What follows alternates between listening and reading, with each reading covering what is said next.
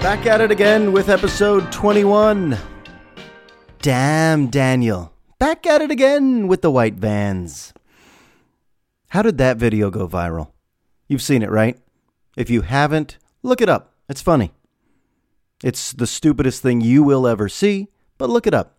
Damn, Daniel. You know these two kids, these two high school kids who got famous for a minute on Snapchat with the old Damn, Daniel. Damn, Daniel. Probably nothing dumber than this video. But you might smile. You might laugh. You know what I'm talking about. But the question is why? Why did that go viral? That's actually a great question. Why do the dumbest videos go viral? Here's a theory. America sometimes needs some dumb shit. Things get heavy, right? Things get real heavy, especially the news right now, or the news every day of every year, always. It's kind of what the news is. The news is not lighthearted, never has been. You sit on the couch, you watch some news, it gets heavy in a hurry. But then if you watch too much, it starts to weigh upon your mood, and you feel down in the dumps, and then you do need a little damn Daniel. That is a fact. America needs dumb, mindless, senseless comedy, or just content. In a weird way, that's what sports radio was. When I was hosting, I would wonder, who's listening to this? Like if there were heavy issues going on in the world, I was thinking, who's really listening to us break down batting averages? Or going for a 2-point conversion instead of the extra point in overtime? And then I realized, oh yeah, people need a diversion. They can't just keep it on political talk, news talk, heavy talk. They need to come to the sports talk side once in a while for a diversion. We all need a diversion. Something lighthearted. Your podcasts that you listen to. And if you're listening to this, I know you at least listen to one podcast, but you probably need some lighthearted podcasts. If you're the type that needs, deep, groundbreaking, newsworthy podcasts talking about insightful, stimulating stuff, then you got to mix in a few dumb ones. Not sure where this one falls in. Maybe this is the hybrid. A diversion, and some deep stuff. So welcome in. My name is Josh. You can leave a review on iTunes, as you know. Go for it. You can follow me on Twitter at jrosenberg957. We're going to jump around a bunch today. A bunch. Let me start here. My dad is a 69-year-old Jewish man from New Jersey. Last month, he got back from a trip to Las Vegas and told me he saw Pitbull in concert. Once again, my dad is a 69-year-old Jewish man from New Jersey who saw Pitbull live in concert. I don't know any Pitbull songs, but I do know one thing. He's not in the demographic. Correct? What is Pitbull's demographic? I actually don't know the answer to that question. I'm just curious. What's Pitbull's demographic?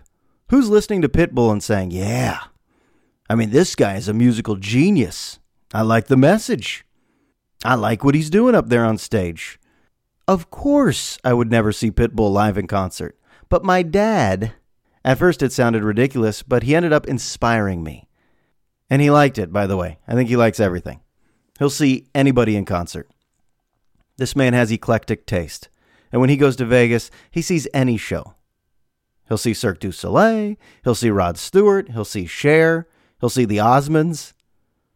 He'll go to all the exhibits. He'll drink all the booze. He'll gamble at every casino. This guy knows how to do Vegas. He eats at the nice restaurants. He goes to the spa, gets the massage. He should have a podcast about how to do Vegas properly. I've done Vegas probably 9-10 times in my life. Sometimes with friends, sometimes with my dad. Always better with my dad. He just knows how to do it. Plans out every activity, but it moves along seamlessly. Doesn't feel organized, but it is structured perfectly. Go to this bar, then to this restaurant, then to this show. The guy knows what he's doing. He even found time for Pitbull. But back to the point. He's not the demographic, but I think we should all attend things where we are not the demographic. Case in point. And this is a real low-level case in point. But as a teacher, we are required to do supervision for events, performances, activities after school. So me, classic one-trick pony, I sign up for sports. Football, basketball, done. Boom. Not to say I would not enjoy choir or a play, but I always just go for sports because I'm drawn to it. Love it. But this past year, With the birth of my daughter, I could not attend one of the basketball games, so they had to reschedule me for a soiree, which is basically a talent show from the MSA kids. MSA, Marin School of the Arts. The high school I work at incorporates the Marin School of the Arts. So there's all these prodigies all over the place. Artists, actors, filmmakers, sculptors, photographers. It's a vibrant campus. A lot of good things going on. And I was scheduled to supervise the soiree, the end of the year soiree. So I guess a little out of my zone. I don't want to say out of my comfort zone. I'm comfortable, watching a talent show. But when I got there, I realized, this is a crowd that I'm not exactly familiar with. I guess you could say artsy kids. And it was mainly the creative writing kids presenting their poetry, their prose, their deep, profound thoughts. And it takes a lot of courage to do that. And it was under the trees. It was outdoors on a nice outdoor stage. And I came in there with my boat shoes. I figured Sperry's were the way to go for this. And all the parents just enjoying watching their children perform. And these kids, in a weird way, are fearless. I don't even think they know it, but when they express themselves up there deeply, and they talk about heavy, heavy issues through their own poetry or creative writing, it's a beautiful thing. I would never have signed up for it, but it was good. Was I the classic demographic? Not really, but it was great. And my dad, not the classic demographic for Pitbull, but I bet he had a good time. I would love to see footage of him at this concert. Was he fist pumping is the question we may never get the answer to. Did he sit in his seat, have a martini, listen to it like it was jazz? Or was he in the pit, because I imagine there's a sweaty pit in front of the stage dancing with everybody? Maybe I'll get that answer for the next podcast. Wouldn't that be nice? But there's a message to all of this. Get out of your comfort zone. If you think you would hate ballet, go see it. And then hate it if you see it and hate it. But don't hate the idea of something. I need to take all of this advice. I hope this podcast doesn't sound preachy. This is all a bunch of stuff I need to hear myself. If you think you'll hate the opera, if you think you'll hate the symphony, go see it and then hate it after you see it. I'm good at that, by the way. I'm good at least giving things a chance and then confirming that I don't like it. But give things a chance. Give Pitbull a chance. All right, I should dance away from this topic because we're going to start a book club. And I don't know how many people listen to this, but even if there's one other person in the listening audience right now who takes my recommendations for books and you read it, then let's talk about it through all of the many avenues to get a hold of me. But I am currently reading a book. And I don't just want to say reading. I am binge reading. Of all the things we could binge, reading is probably the healthiest, right? Binge, the word goes along with so many unhealthy things. Binge drinking. Binge watching Netflix. Binge pumping heroin into your veins? I guess nobody says that. But the idea of binge doesn't sound good until binge reading. You find a book you love, you can't put it down. You even love it so much you want to stay up past your bedtime. You fight your eyelids because reading just naturally makes you sleepy, but you fight your eyelids to keep reading. That is the book I have discovered. It's called Born a Crime by Trevor Noah. And I don't even watch The Daily Show.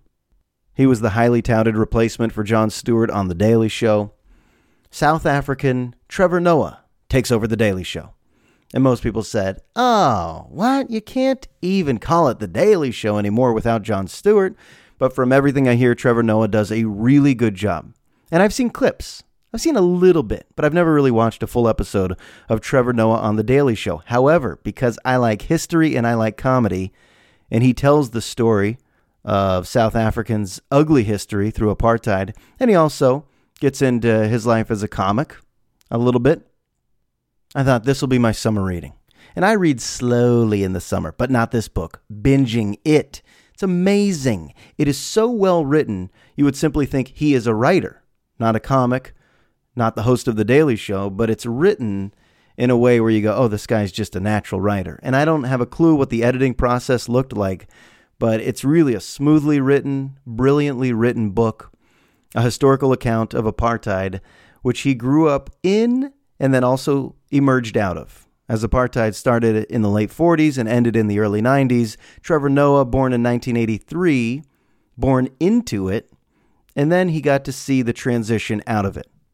So his mom, a black woman, met a white man from Switzerland, had Trevor, And because that is a crime, they actually passed a law, just like many of their racist laws, passed a law that says that can't happen. You can't have intermixed children. You can't procreate if you have different skin colors. That's illegal. We take the kid away. We arrest the parent.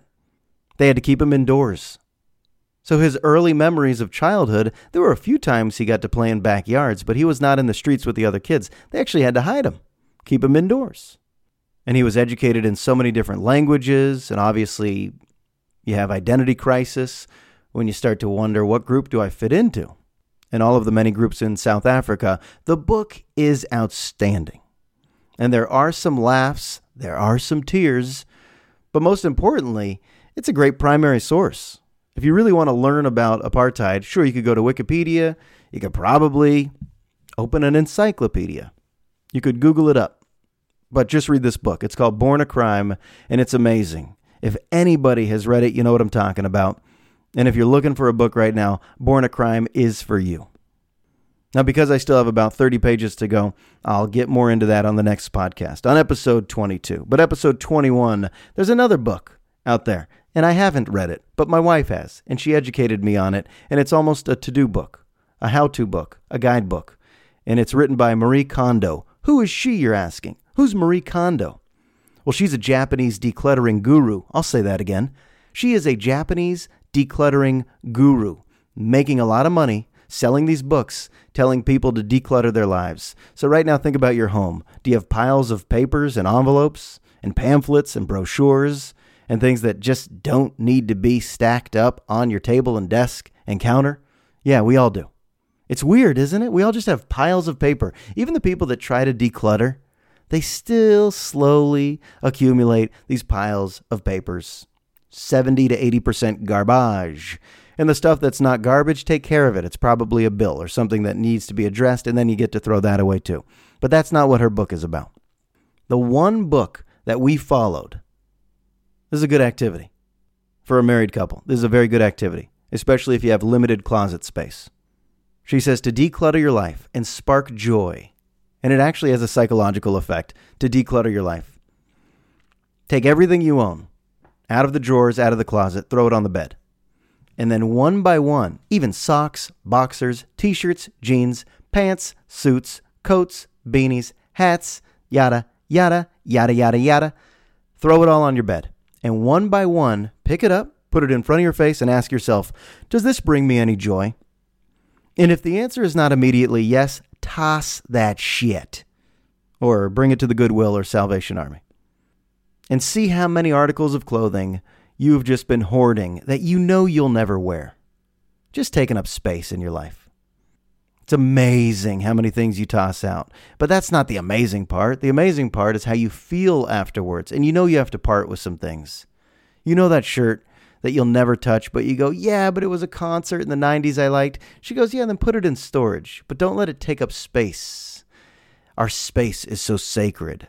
Now, I should give you the disclaimer once again. I didn't read the book. I just followed my wife as she gave me instructions of how to declutter, but it's good. It's good for the soul. Another good summer activity, another good book. Her name is Marie Kondo, a Japanese decluttering guru. It's a very literary podcast because I'm about to jump into another man who wrote books.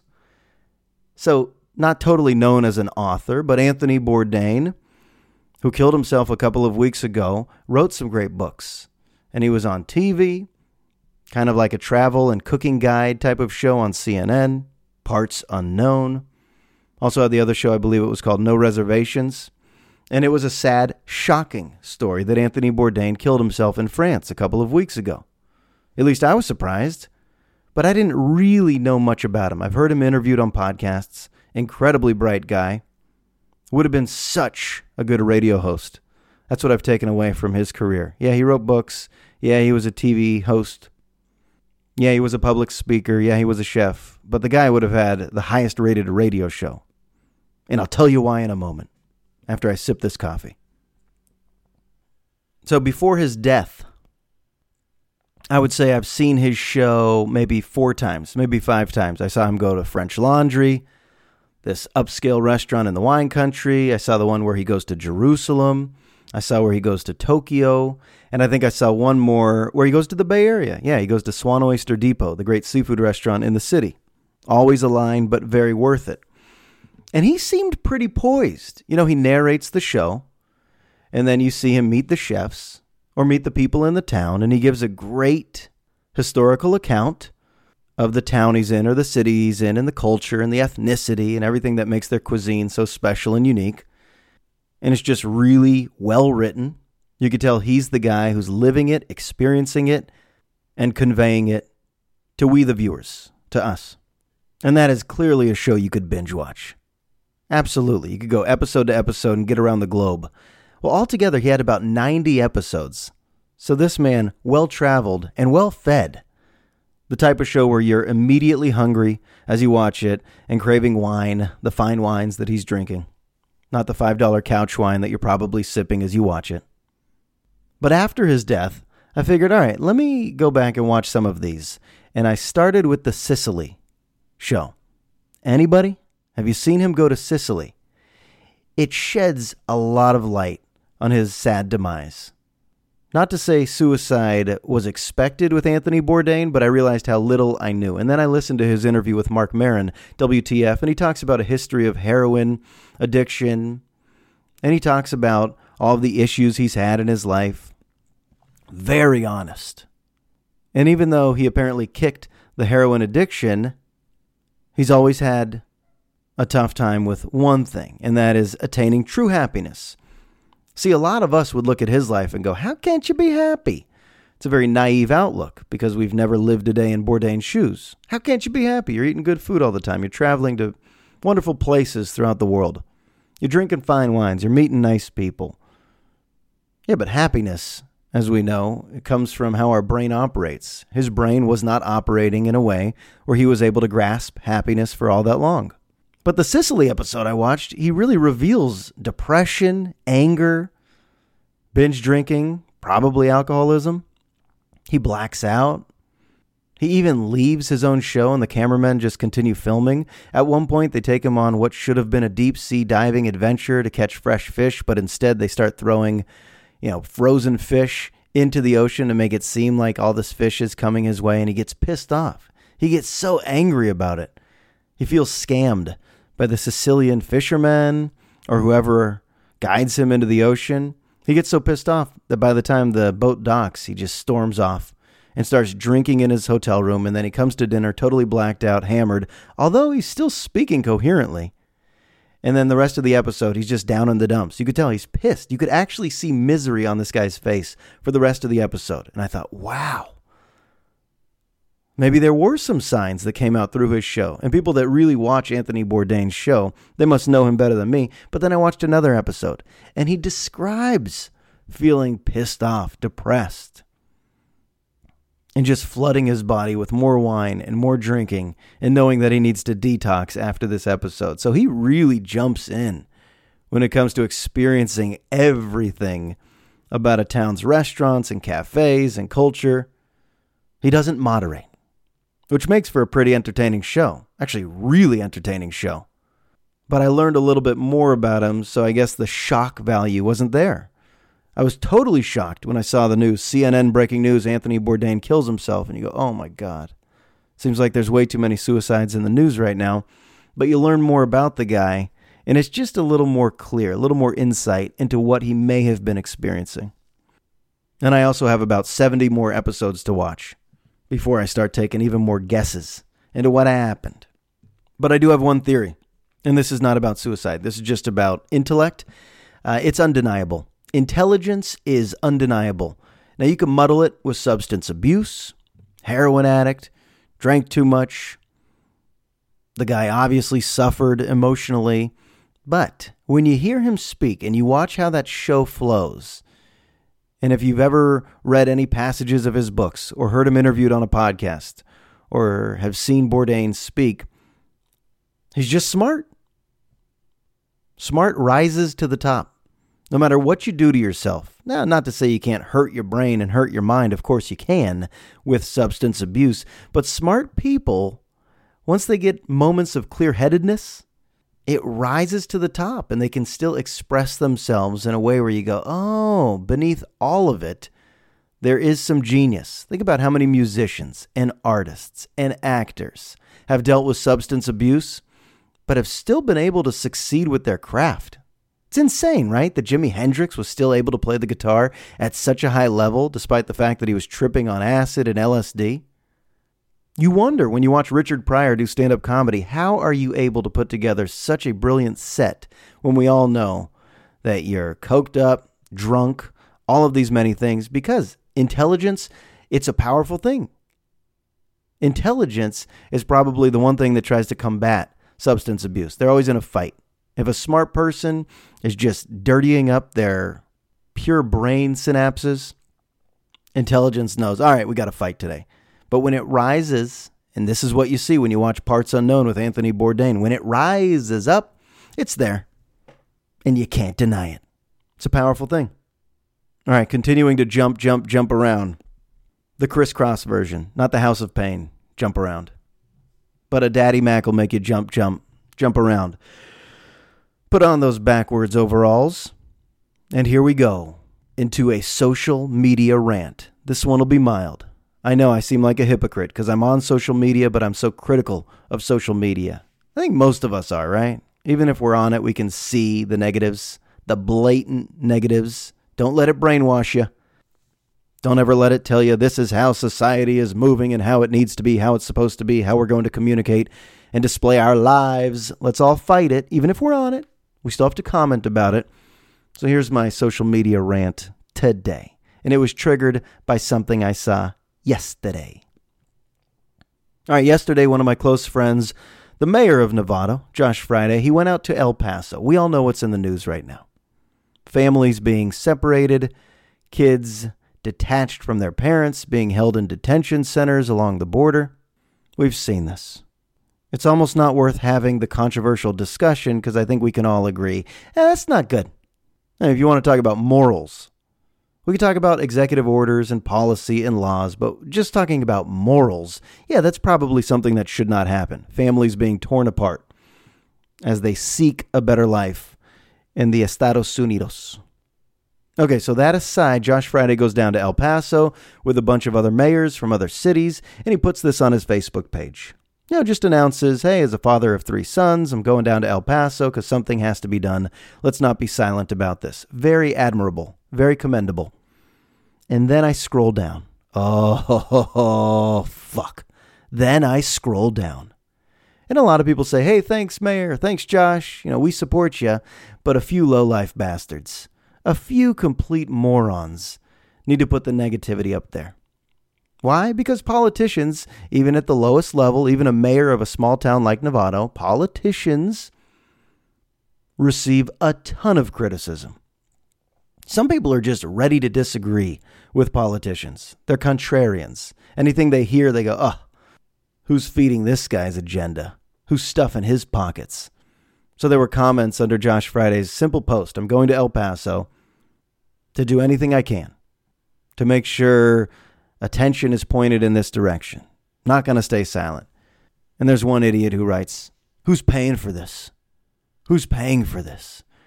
As if Josh is going to the big Novato vault and swooping cash, just stealing the cash of the nice residents of Novato to get to El Paso. Ha ha ha, the evil mayor is taking all the cash to take this wonderful vacation to El Paso, fucking Texas.